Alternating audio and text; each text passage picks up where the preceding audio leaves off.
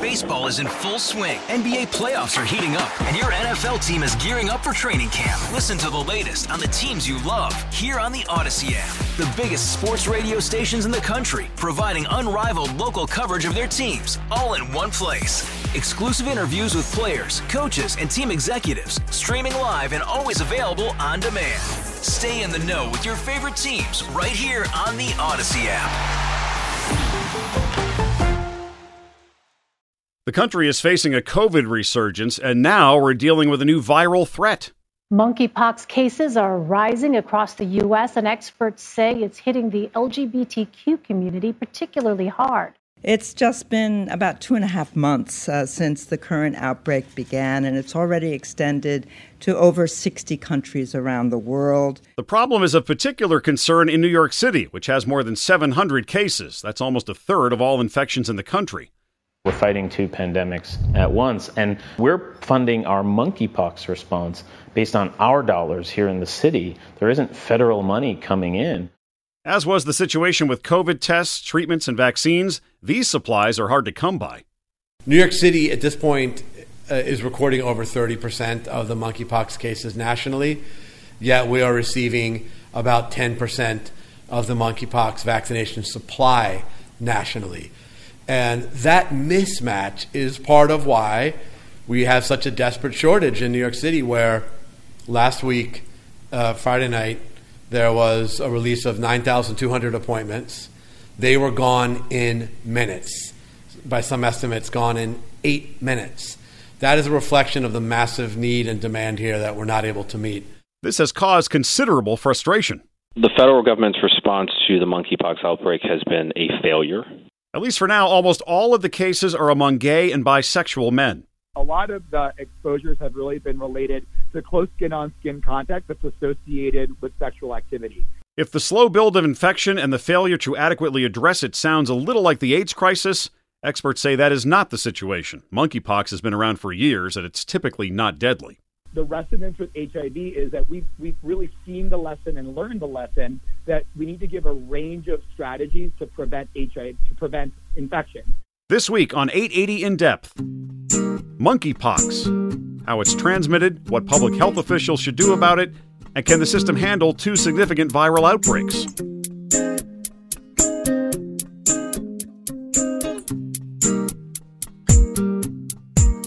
Welcome to 880 In Depth. I'm Michael Wallace. There are two overlapping illnesses which have the medical community scrambling. Both are serious in their own right, and both have dominated the headlines. The telltale sign of monkeypox is a rash with lesions. New York State Health Commissioner Dr. Mary Bassett. At this time, there is no other way to diagnose monkeypox save swabbing a pustule. But people may feel symptoms and feel unwell before the rash appears, and we want people to be alert to flu-like symptoms, swollen lymph nodes.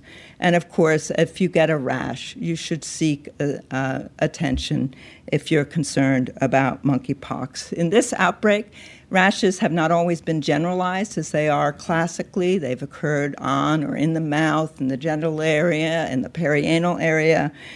So they have been more localized than we've seen. Once you have symptoms, these can last for 2 to 4 weeks.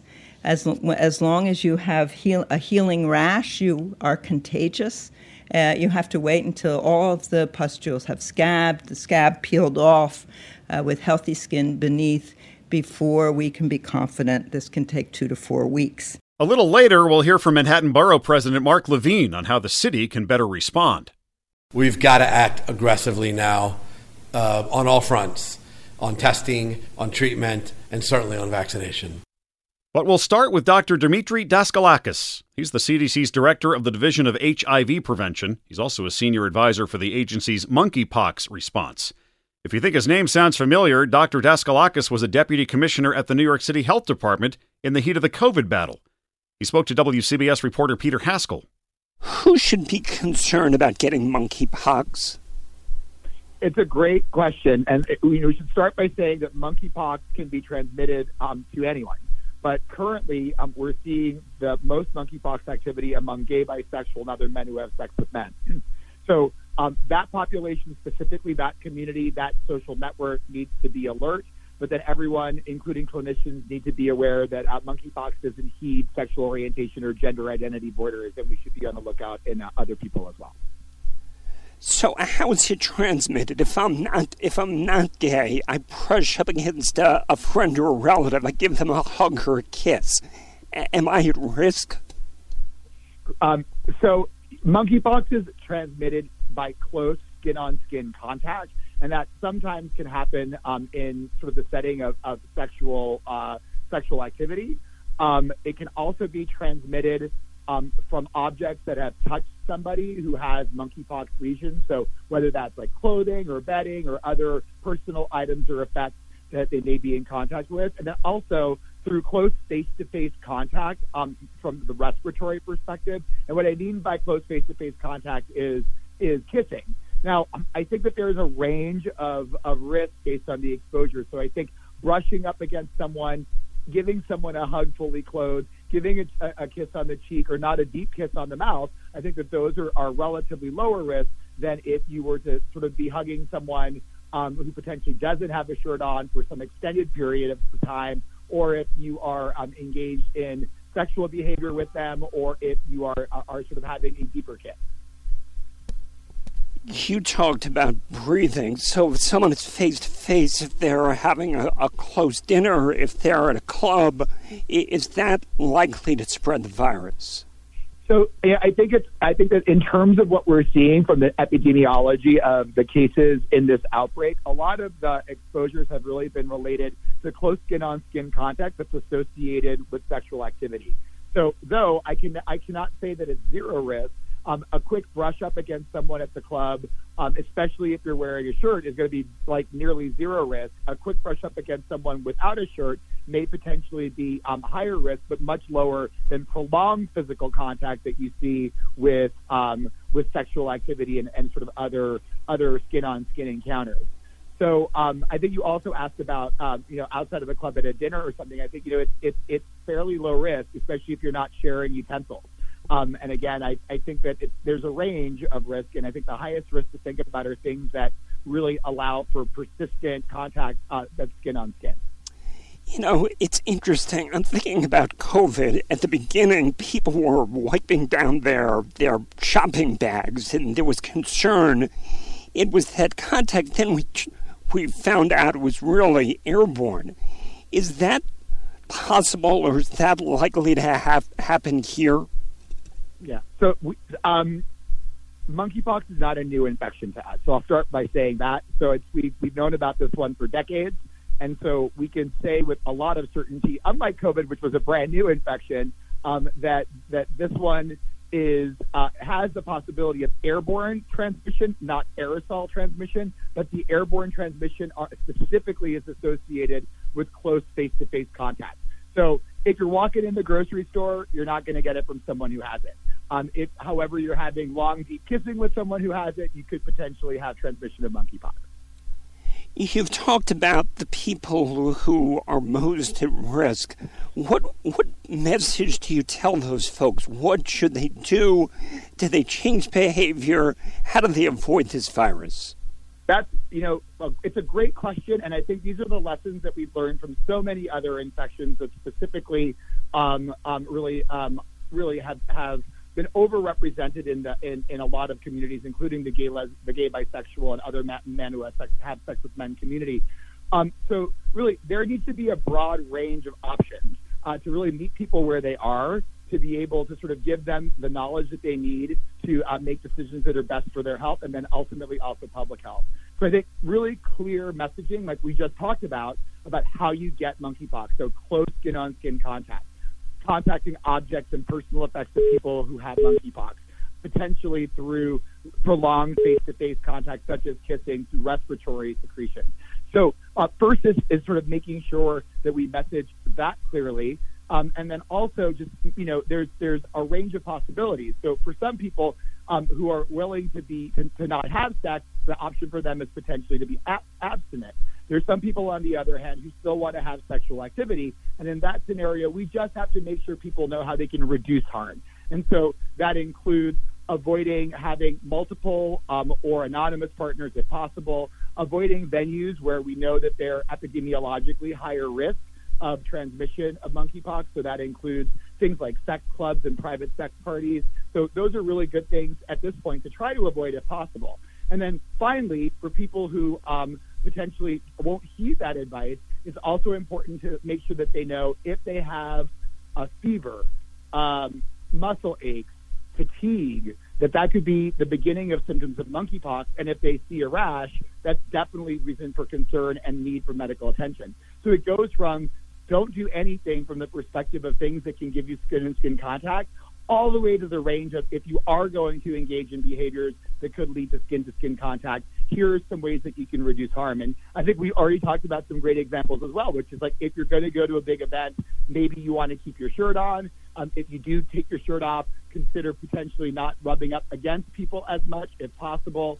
So I think it's really a broad range of harm reduction strategies so that people really are armed with the information that they need to go about living their lives in a way that is cautious but not just anxious. There is the concern that some could call this a gay disease, and that raises the issue of stigmatizing the illness and those who are sick. I mean, this is a line we toe every day in the work that I do in the Division of HIV Prevention. I've been towing that line now for decades. And so really what's important is that we make it clear that monkeypox is not something that has some biological predilection for gay, bisexual, other men who have sex with men. This is just a social network and sexual network where this is beginning. So having vigilance that this is not just something that lives in this community is really important, but then also doing exactly what we're doing, being very deliberate about creating general messaging that really teaches everybody the science-based strategies and the science-based information about monkeypox, but then also making sure we're using trusted messengers from the community that's overrepresented in this outbreak, so specifically now gay, bisexual, and other men who have sex with men, to get the word out to them in a non-stigmatizing, understandable, and culturally appropriate way.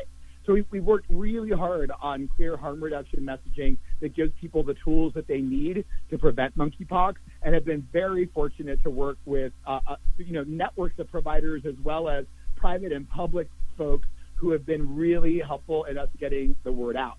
So it's really learning the lessons of the past. Like infections don't heed geographic or borders, and nor do they know someone's sexual orientation or gender identity. So that needs to be clearly stated, and I think that we've done a pretty good job about that. But then also, it's really important to make sure that people who are at increased risk for exposure to monkeypox are aware of it. You know, it's interesting. We've started with a very low number. Relatively speaking, it's still pretty low, but in New York City specifically, the number is going up. This might be a stupid question, but for people who are not in this business like you are, is there any kind of comparison to what happened with AIDS? So I tend to think that this infection is a lot more like something that happened in 2008, which is something that was called community-associated or community-acquired methicillin-resistant Staph aureus, and for short, people called it community-acquired or associated MRSA. And so there was activity that really started in gay, bisexual, other men who have sex with men. This is a skin infection that spreads from direct skin-on-skin contact. And so initially, there was a lot of discussion about this being really something focused in the gay community, and soon thereafter, it was clear that it's not. And so I feel like, and what they saw was spread to congregate environments, to homeless shelters, and to homeless people, to athletes, so other places where close physical contact is part of either the social environment or the culture of a space or of a group. So I feel like it is less resonant with HIV and more resonant with that infection from the biological perspective. But with that said, the resonance with HIV is that we've really seen the lesson and learned the lesson that we need to give a range of strategies to prevent HIV, to prevent infection. And so we have behavioral strategies; those are the harm reduction ideas. And with an increasing amount of vaccine coming into jurisdictions, vaccine is going to also be very important to provide an effective immunological shield, along with whatever behavior change folks are able to do to really help us get monkeypox under tighter control. This virus comes right on top of the COVID virus, which is still circulating clearly. is there a concern that there's a lack of trust in the medical community, that people either don't take it seriously, don't take the precautions, tune out the experts, just try to say, I don't want to, they just want to ignore it? Yeah, I feel like this is one of those deep questions that comes up in public health all the time. And it's really about who can you move? Who can you move from thinking about something into action? And the answer tends to be that folks who are in extremes, individuals who are very, very, very, very diligent and decide not to have a lot of sexual activity, and people who are very, very sexually active, the messages may not matter to the folks who are very diligent and don't have a lot of sexual activity or close skin-on-skin contact. And for individuals who have a fair amount of sexual activity or are engaged in behaviors that lead to skin-on-skin contact, that messaging may not mean very much to them. But there's a large group of people who are in the middle, who are listening to the information. And that really is what this is about. It's moving those folks in the middle from going to a place that protects them from the behavioral perspective, and also making sure that they're aware, as biological strategies like vaccine become increasingly available, how they can reach that. I also want to say that we have so much history in the gay, bisexual, and other men who have sex with men community or network with biological prevention. So in general, the group is really interested in science and engaged in science. And when you look at COVID as an example, we actually at CDC released a report that detailed through our national immunization survey what percentage of gay, bisexual, and other men who have sex with men said yes to the COVID vaccine. And so how many of them actually had vaccine for SARS-CoV-2? And it's well over 90%. So I actually believe it approaches 95 or 96%. So we have a group of people who are listening. We have a group of people who have history in being responsive to guidance as well as to biological intervention. So I sort of start in a very, very hopeful place as also a member of the community that I think we're able to motivate some significant actions in folks who are in that middle, and also I think have folks who are very excited to access the power of biological interventions to prevent disease. The city is waiting for what it believes is its fair share of vaccines, so there's a certain amount of angst and aggravation. Dr. Daskalakis was on the other side of the equation during COVID when he worked for the health department. He gets it. I think that the message or the lessons learned in general in public health for me, both working locally in New York City Department of Health, which is a fabulous organization, as well as working on the federal level, is that there's never enough community engagement and you can never move fast enough. And, I think systems are moving for this infection very quickly. I think that from the testing perspective, I think we're up to 4 or 5 commercial labs that are now doing testing for monkeypox. So I think that as all of the agencies that are engaged in moving testing and moving vaccine, I think we're really poised to have what is in effect a very, very fast response. It can never be fast enough. Infectious diseases move faster than systems. And so I think that this is a lesson that we've learned both from COVID as well as other scenarios. But I'll say from the perspective of responses that I've seen and been involved in, this one's moving very quickly from the perspective of really moving vaccine and increasing testing. One thing that's big here in the city, I'm not sure this is necessarily in your lane, but what's the likelihood? I mean, will the city start to get the volume of vaccines that it needs? Yeah, I think we've really been working hard on the allocation of vaccine, and lessons from every infectious disease, especially HIV, is that you really use disease activity where the cases are to move vaccines. So I think that, as you sort of noted, New York has an increasing number of cases. It means that in the allocations they will be getting appropriate vaccine that is allocated based on the cases that they have. It also really allows us to address a lot of equity issues to make sure that the vaccine is moving in that way. So I think that as we're seeing more and more availability of vaccine, and again, I think we just recently announced over 130,000 doses that are coming to jurisdictions every day, every week. we're hearing more about more allocation and more vaccine coming. So the snapshot is that we are where we are. There is a mismatch between supply and demand, but that supply is increasing. And the good news is that we will not run out of arms to give the vaccine in because this population is so interested in these interventions. And the challenge is that with such a group of people who are so interested in this intervention, to keep pace from the perspective of supply is challenging. But so many aspects of government, not just CDC, but all of the other agencies involved are working as fast as possible to make sure that vaccine availability really starts to meet demand.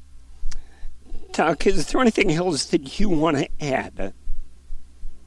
No, I think you covered a lot of the, I think we've covered so much. I think we're good. Great, Doc. Thank you so much for your time. I very much appreciate it.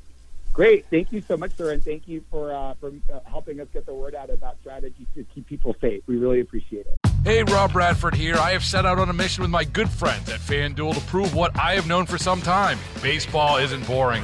Now I have a daily podcast to prove it with some of the most notable people in the baseball world, screaming baseball isn't boring from the mountaintops, or at least agreeing to come on our show. Players, managers, GMs, and yes, even the commissioner of baseball, Rob Manfred. It has been a constant wave of baseball's most powerful voices. So join the revolution. Subscribe and soak in Baseball Isn't Boring. Listen on your Odyssey app or wherever you get your podcasts. You'll be glad you did. The uneven response from the feds and the city have irked Manhattan Borough President Mark Levine. He was a frequent critic during COVID when he was chair of the City Council's Health Committee. He spoke with our Peter Haskell. There are questions about testing and vaccines. Is this deja vu? Peter, it's so frustrating that 2 years after we encountered almost the exact same problems with COVID vaccination, the shortage of COVID tests, the lack of access to COVID treatments, we are again seeing the same mistakes repeated in a new contagious disease, monkeypox. It's really inexcusable, and it's risking this disease spreading to the point where we can no longer control it. We've got to act aggressively now on all fronts, on testing, on treatment, and certainly on vaccination. How did this happen, or why did it happen, either one of those? Well, the truth is that our public health systems were hollowed out and underfunded pre-pandemic, and that the last 2.5 years have been brutal on our public health system. And there are hundreds of vacancies in, for example, the New York City Health Department because people have left. And many of those that are left are exhausted and under enormous stress.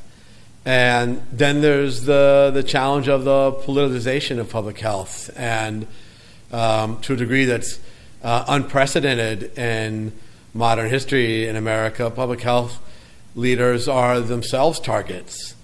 And that has further complicated their work and further demoralized the public health workforce. So having said all that, I think there were further mistakes that compounded the resource problems with just a slowness to act at the federal level commensurate with the severity of the crisis, a slowness to mobilize for a vaccine supply, a slowness to disseminate information to providers about how to recognize and treat this disease, delays to this day on getting good epidemiological data out, just basic what they call an epi curve to track the incidence of cases over time, to track the demographics of who's being infected.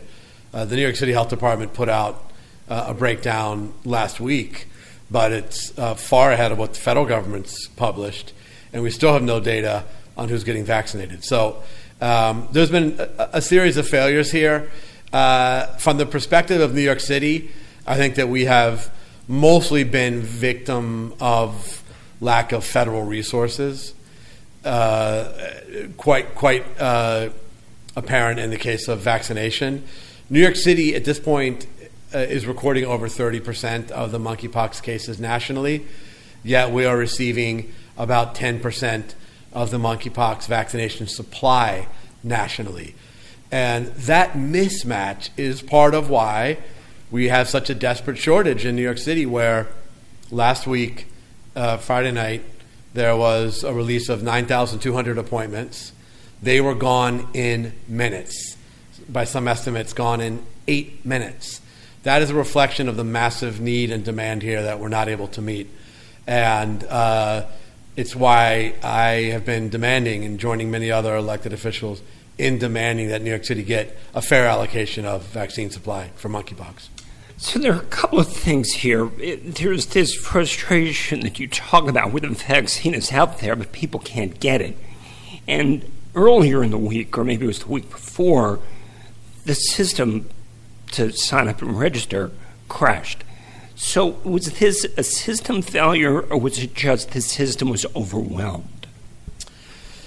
It was a system failure, perhaps precipitated by heavy traffic. But my goodness, the city of New York should be able to build a website that can handle heavy traffic. The traffic was entirely expected. And what was really maddening about the breakdown in the web registration in the first couple of weeks of the monkeypox vaccine rollout is we had built a dedicated platform for COVID vaccination scheduling that had been tested and tried during a period of intense demand. And instead of just activating that for the monkeypox vaccination rollout, the city contracted with some independent providers, and those independent contractors failed. Thankfully, by the third round of vaccination appointments, the city did activate. It's a website probably many listeners know because we all used it. It's Vax for NYC. And so now Vax for NYC is the home both for COVID and monkeypox vaccination. And not surprisingly, last week we had another big rollout, and that established platform, it held.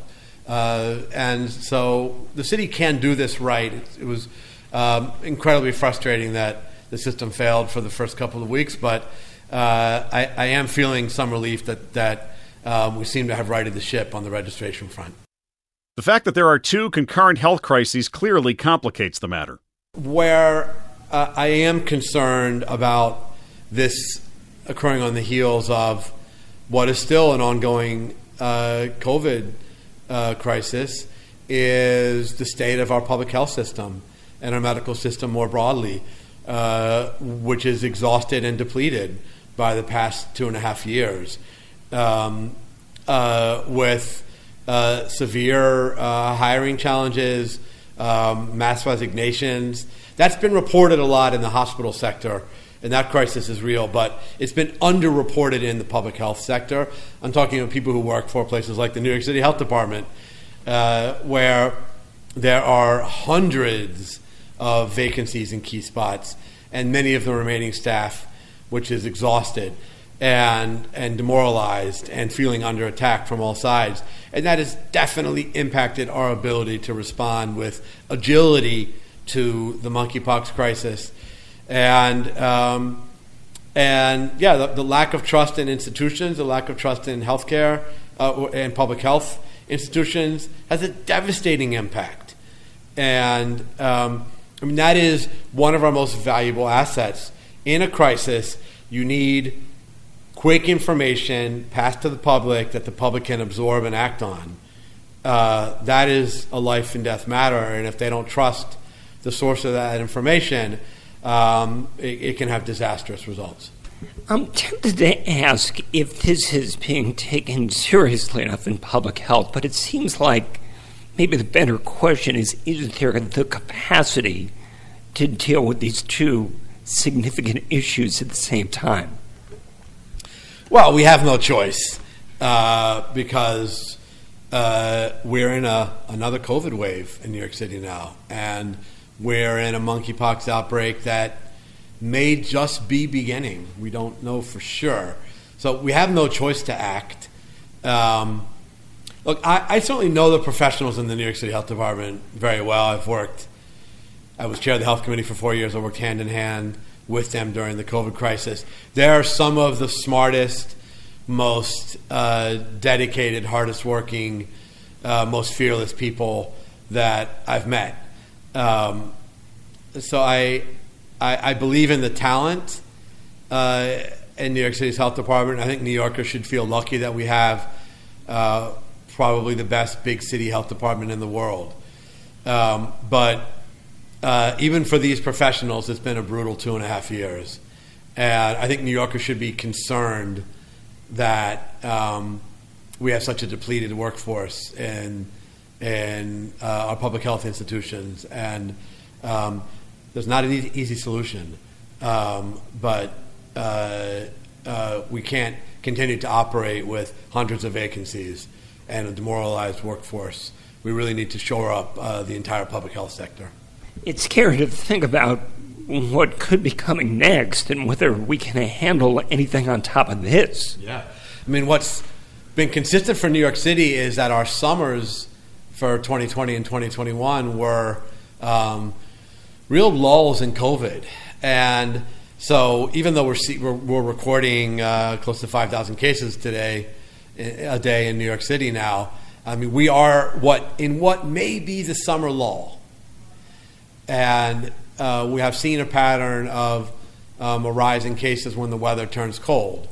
And I think we need to come to terms with the fact that this virus mutates quickly and that it evolves quickly in new forms that find ways to evade immunity. And that we're in for a long-term fight, and that we may be facing a tough late fall and winter. I think we need to prepare for that, and that we may be in a multi-front fight if monkeypox continues to rise. So we have to just continue to double down in investment in our public health sector, and all of us have a role to play. All of us need to get our booster shots. We need to get our flu shots. We need to continue testing regularly. You need to wear your mask on the subway. I mean, there's just a lot that all of us can do. On monkeypox, we need to watch for symptoms, watch for unusual rashes, especially if you're in a high-risk group. Isolate immediately if you see unusual rashes. Consult the doctor.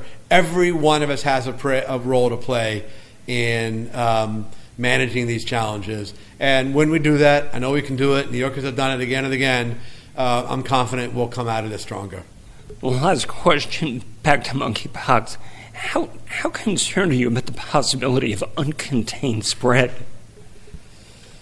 I don't think we know yet the future trajectory of monkeypox, but enough smart people have told me that they are worried that it could begin to spread beyond the relative limited realm of men having sex with men.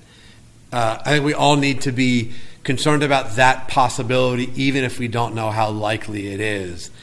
And that's why I say to New Yorkers of all backgrounds, even if you don't feel that you're personally at risk right now with monkeypox, you should also be outraged that we have insufficient supply of vaccines. Because if we don't contain this now, the implications could be bad for all of us. So we all need to rally, whether you are personally in a high-risk group or not. We need to rally to ensure that New York City, New York State, and the United States government do better in responding to monkeypox now at this early stage before it really gets out of control. Mark, thanks for your time. It's a pleasure, Peter. Thank you. There's no shortage of critics when it comes to the way the federal government has handled this. We spoke to Congressman Richie Torres of the Bronx. How has the federal government fumbled this monkeypox response? The federal government's response to the monkeypox outbreak has been a failure. And the worst offender by far is the Food and Drug Administration, the FDA. So as a result of the FDA, more than 1 million doses of Gynos vaccine and monkeypox vaccine were left to languish in freezers in a pharmaceutical plant in Denmark. In the middle of an outbreak, it took the FDA 2 months to inspect the pharmaceutical plant and approve the release of those doses. So the FDA essentially allowed the monkeypox virus to spread uncontained for 2 months, which is inexcusable. And it gets even worse because, instead of conducting its own inspection, the FDA had the option of recognizing an inspection of the pharmaceutical plant that had been done by its European counterpart, the European Medicines Agency, and the FDA refused to recognize the inspection. The FDA insisted on conducting its own inspection, even if it meant delaying the distribution of monkeypox vaccines. Are New York City and state also to blame, or do you think their hands have been tied by the federal response? Look, I think you can fault the city for the inequity of the distribution, but ultimately the scarcity of the vaccines is a federal failure. State and local public health departments depend on the federal government to provide them with vaccines. And we had the vaccines. We had 1 million vaccines ready to be deployed in a freezer in Denmark. And the FDA has shown itself incapable of rapidly deploying vaccines in the midst of an emergency, which is inexcusable. So you're calling for an investigation. What changes need to be made in this process to get more monkeypox vaccines available? I'm calling on the Inspector General for Health and Human Services and the United States Comptroller General to investigate how and why our public health system is so profoundly broken and what can be done to fix it. Albert Einstein famously said, if you do the same thing over and over again and expect a different result, that's the definition of insanity. We cannot allow the insanity to continue. We have to build a public health system that's capable of rapidly deploying therapeutics and vaccines and diagnostics in the midst of an emergency. The city has been promised another shipment of 26,000 vaccines, and that could be a step toward easing the crisis. That's it for 880 In Depth this week. The executive producers are Tim Sheld and Peter Haskell. Thanks to our guests, Dr. Dimitri Daskalakis and Mark Levine. 880 In Depth gives us a chance to focus on an important issue in our community. You can find us at WCBS880.com, the Odyssey app, or wherever you get your audio. And please subscribe. I'm Michael Wallace. Thanks for listening.